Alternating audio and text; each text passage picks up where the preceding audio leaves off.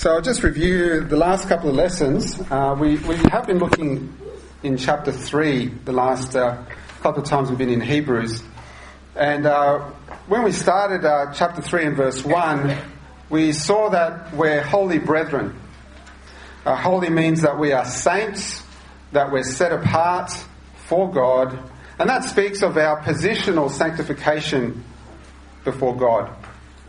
Okay, it's not talking about how good we are, our morality, and so forth. It's talking about our positional sanctification before God. In the eyes of God, all believers are saints, regardless of how we choose to live our lives. And so we are called to be saints, to behave in a manner that befits our inner state. Collectively, we are holy brethren. And the author to the Hebrews identifies not only the saints, but he identifies with them as well. We are all set apart as believers, holy to God, and we are all brethren. That's what it says there in chapter 3, verse 1. We're holy brethren. We are brothers to each other and to the Lord Jesus Christ. And as such, there ought to be a unity and a bond to each other and to the Lord Jesus Christ. Further, the author of Hebrews identifies us as partakers of the heavenly calling. The word partakers means to be a partner, closely linked to one another. So we're partners with each other as well as holy brethren.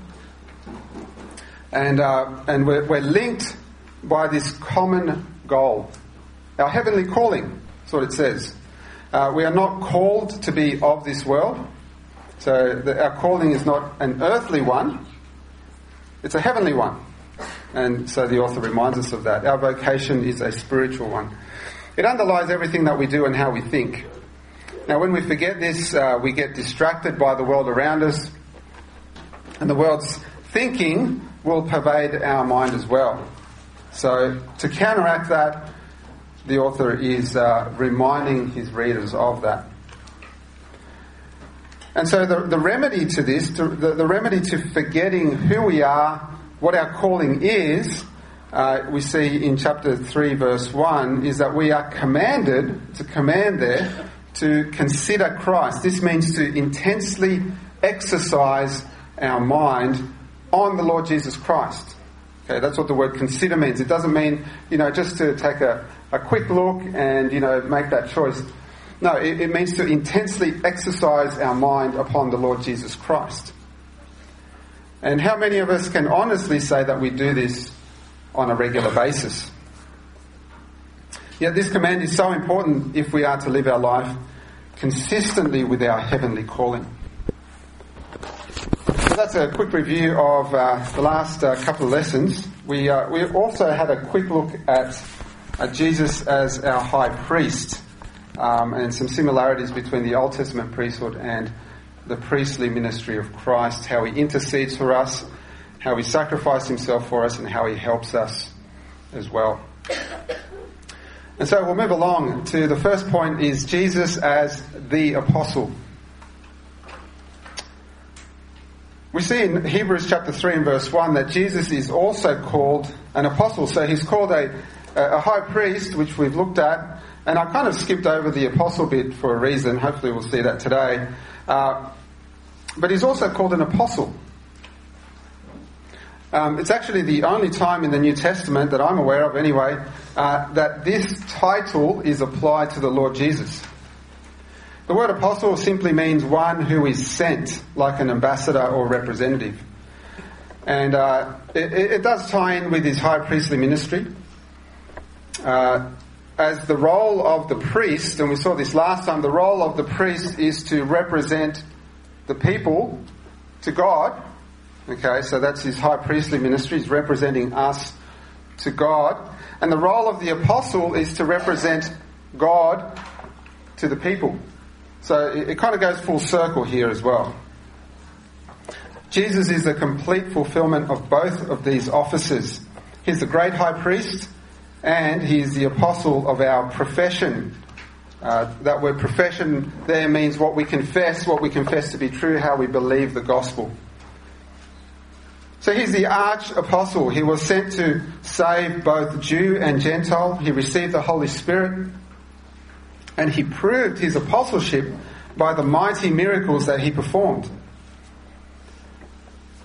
As I said, that word apostle in noun form is only applied to Christ here in Hebrews. But throughout the New Testament, we see the verb form of this same word applied to the Lord Jesus. And it's usually translated as sent. In John's Gospel, chapter 17 and verse 3, we read, "And this is life eternal, that they might know thee, the only true God, and Jesus Christ, whom thou hast sent." That's that word, that verb form of the word apostle, applied to the Lord Jesus. We also see this when Jesus is praying to God the Father for his disciples. He defines... in John's Gospel 17, he's praying to God for his disciples and defines eternal life as knowing the only true God and Jesus Christ, whom the Father has sent. We also see this same word in 1 John chapter 4 verses 9 and 10. It says, "In this was manifested the love of God toward us, because that God sent," there's that word, "sent his only begotten Son into the world that we might live through him. Herein is love, not that we loved God, but that he loved us, and sent his Son to be the propitiation for our sins." So there's a couple of examples there of how that word apostle is there in that verb form. Now in this doctrine of the apostleship of Christ, we see the great love and cooperation between God the Father and God the Son. God the Father, in loving authority, sends his only begotten Son, who in loving cooperation obeys the Father perfectly in everything that is required. God the Son sacrifices himself in obeying the Father so that the Father's loving will can be accomplished. And there's no pride there, is there? The Father does not send his Son from a sense of power, but with love. And the Son does not balk at obeying the Father because he loves the Father. And here in the first eternal relationship between God the Father and God the Son, we see the blueprint for all relationships. There's that authority structure as God commissions and sends the Son as an apostle. And the obedience of the Son to the Father. So in our everyday human interactions, we should ideally see the same dynamic being played out. In the family, we see this in the husband and wife, as well as the parents and the children.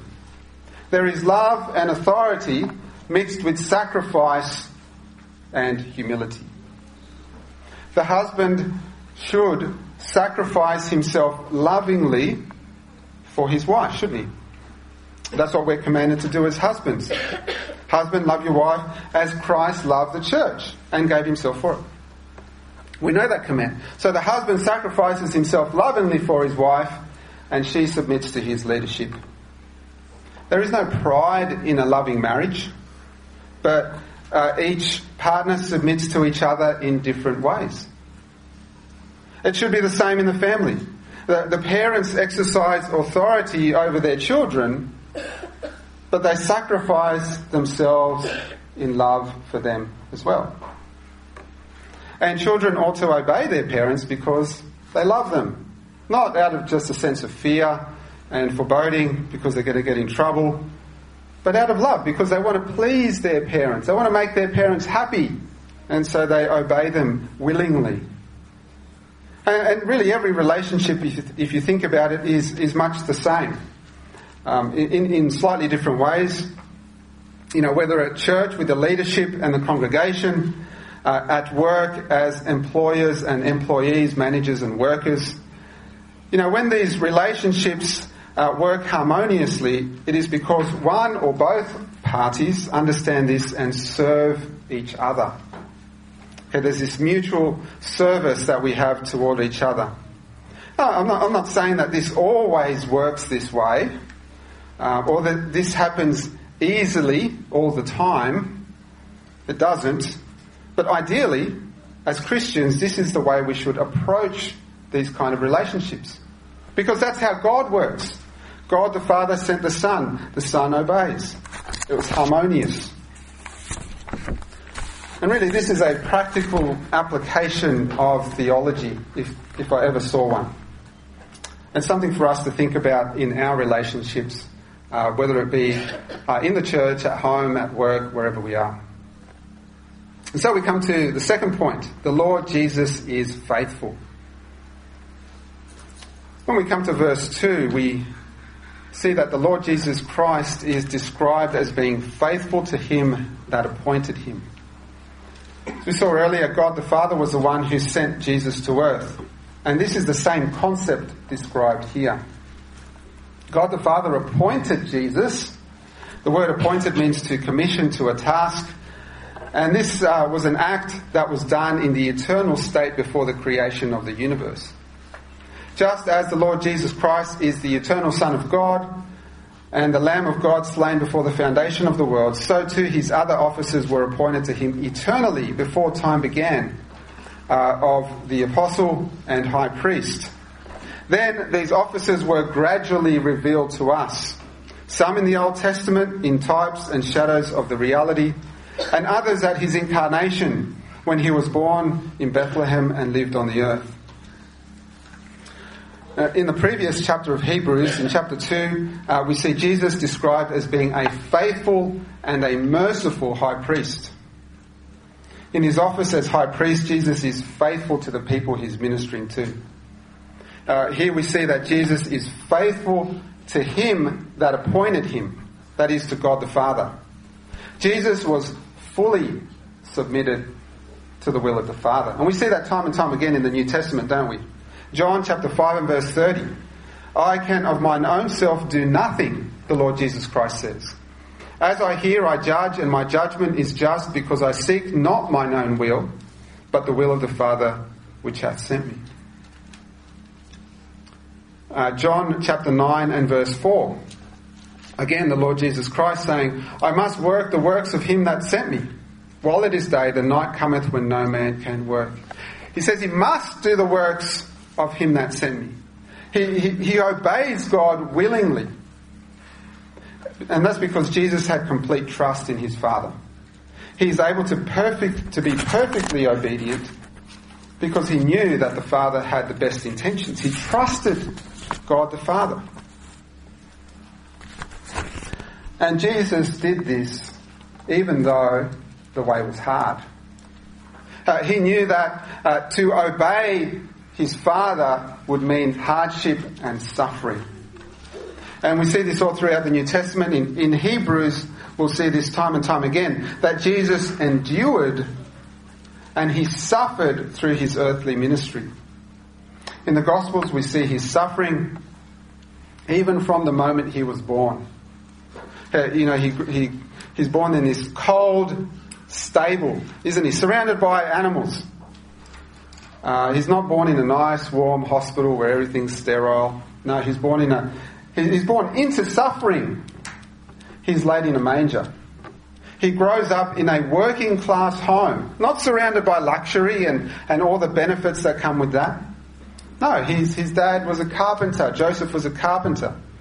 He learns how to be obedient in his home. Then, once he reaches the age of about 30, he lives an itinerant life with rough fishermen. Okay, he doesn't hang around, the most educated people, the wealthiest people in positions of power. No, he chooses as his disciples fishermen, tax collectors, people like that. He has no home. He says that the foxes have holes and the birds of the air have nests, but the Son of Man doesn't have a place to lay his head. He's homeless. And then he suffers an agonizing and humiliating death on the cross. Yet do we once hear the Lord Jesus Christ complaining about his suffering? No. He never complains about the situation that he's placed in. He does not demand his rights, but he's focused on his mission. No hardship would deter Jesus from his goal. Because of this, the Lord Jesus Christ is dependable. That's a result of his faithfulness. We can depend on Christ because he is always with us. He endured all these things for us.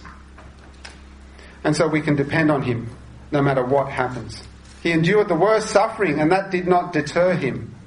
He was resolute and unwavering in his determination. And so, it's fitting that he is called the Rock. 1 Corinthians chapter 10 and verse 4 says, and did all drink the same spiritual drink, for they drank of that spiritual rock that followed them. And that rock was Christ. Now there's a whole message there, I know, but doesn't that speak of his dependability, his faithfulness, his endurance? He is the rock. So the Lord Jesus Christ was faithful to his calling. And so we come to point number 3. We ought to be faithful. The author of Hebrews compares the faithfulness of Christ to the faithfulness of Moses. In doing so, he is aiming for the heart of the readers, who saw Moses as the highest example of faith. Moses was the lawgiver and fully given over to God's will. So he's saying this because the Hebrew Christians respected Moses, didn't they? The Jewish people looked up to Moses.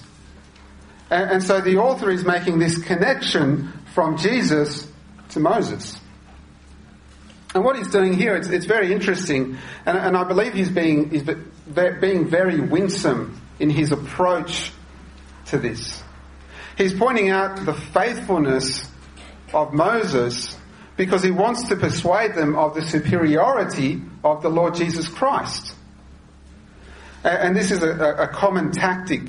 You know, by not criticising the Hebrews' most beloved leader, he's leading them to acknowledge who Christ is. You know, the author to the Hebrews could have pointed out that Moses had moments that were not great examples of good leadership.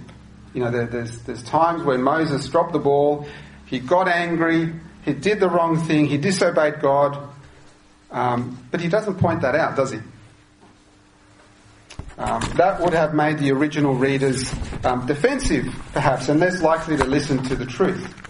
But rather graciously, he wins them over by pointing out that Moses too was faithful in his house.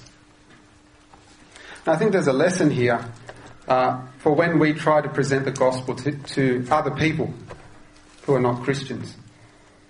It is important to not criticise or belittle the point of view of others, as this only makes people defensive and less receptive to the truth. Rather, we should acknowledge the good things that they believe. And look, a lot of people out there, sure, they believe things that aren't true, but they also believe things that are true. So rather than focusing on the things that aren't true, focus on the things that are true. And from that, make a beeline to the gospel. Okay, use that as a way to slip in the gospel by acknowledging the good things about their beliefs. And usually there are many good things, no matter who you talk to. What that does is it takes people off the defensive side. It makes them receptive to the truth. And I found that to be an effective strategy. However, that's not the main point here. Moses was faithful because he focused on God, just as we ought to be focusing on Christ. The original readers of this epistle were really struggling with a lack of faithfulness to Christ. And that's why this epistle was written. The Hebrew believers were wavering in their belief. They were under intense persecution, probably on both sides. They were being persecuted by the Romans for being Jews, and they were persecuted by their own Jewish brethren for having converted to Christianity. So they were copying it from both sides. So we can understand why they were under this kind of pressure. And so they were struggling to keep going with the Christian faith. What they wanted to do was to leave Christ and go back to their Jewish roots. They wanted to revert back to Judaism. Okay, and so the author to the Hebrews writes them this epistle. And look, we all go through these kinds of struggles. It's something that's common to all of us when we are struggling. We tend to go back to what we know best. For some, it's the world and the pleasures of sin that attracts them. Vices that they were involved in, relationships and the kind of living that they used to be in that attracts them. For others, what attracts them is a dead ritualism, this veneer of morality. They want to be thought of as being good by other people, but there's a deadness inside. That's what they will go back to when they're struggling. But the author to the Hebrews says, no, you need to consider Christ. You need to focus intensely on the Lord Jesus Christ. And that's what we see throughout this epistle. Of course, chapter 12, we see probably the highest point in the epistle where he says, run the race with patience, looking unto Jesus, the author and finisher of our faith. But what we see here is the exhortation to be faithful. Because Jesus is faithful. And so we ought to be as well. One of the major themes in Hebrews is the perseverance that ought to characterise our Christian life. We know that we're not sinless, that we're not called to be perfect in that way. But we are encouraged to persevere. Just as Jesus was faithful in his obedience to God, we ought to obey God as well. Just as Jesus endured suffering and temptation without complaining, we are to endure it as well. And we see the same thing in the Bible as well. 1 Corinthians chapter 4, if you want to turn in your Bibles there. 1 Corinthians chapter 4. It's got this very strong exhortation to us to be faithful. 1 Corinthians chapter 4 verse 1 says, let a man so account of us as of the ministers of Christ and stewards of the mysteries of God. Moreover, it is required in stewards that a man be found faithful. Brethren, we're all stewards of the mysteries of God. We all have the gospel. We have this treasure in earthen vessels, don't we? And what's required of us as stewards of the mysteries of God is to be faithful, to keep persevering, just as the Lord Jesus Christ persevered. Those same characteristics of the faithfulness of Christ are to be found in his servants as well. We are expected to model the same dependability, the same endurance, and the same obedience that Jesus exemplified. Even when we fail, and we will at some point. We make mistakes, we sin, we fall into sin, we just fall out of fellowship with the Lord Jesus Christ. That happens from time to time. Okay, we can acknowledge that. We are to persevere even through those failures. We are to get up again and keep going. That's what perseverance means. It doesn't mean that we're expected to be perfect to never sin.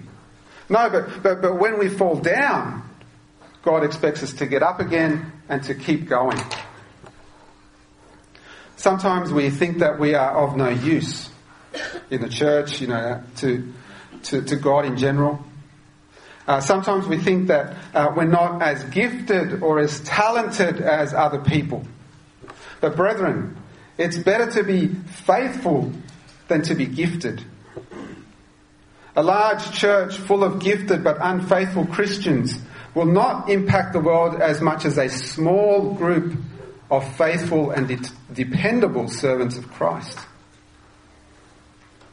I mean, that's what was happening in the Corinthian church. You had this group of people that thought of themselves as being gifted. They had all these gifts, but they weren't dependable. They weren't faithful to God, and so they were failing in that sense. God needs people who are faithful. We may not have all those gifts and talents, but at least we can show up to church. At least we can keep praying for our brethren. At least we can do those little things. Now, there are people that set up the church every week. That's not a great gift, is it, to put out chairs? But it requires faithfulness. It requires dependability. And so we need to ask ourselves, am I faithful to the Lord Jesus Christ? Perhaps someone here is struggling with this. Perhaps we're struggling with being faithful to the Lord Jesus Christ. Well, the solution is found here in Hebrews chapter 3. He's saying all this because we need to focus on the Lord Jesus Christ. We need to consider, intensely exercise our mind upon the Lord Jesus Christ. That's how we become those faithful servants of the Lord. Amen. Let's pray.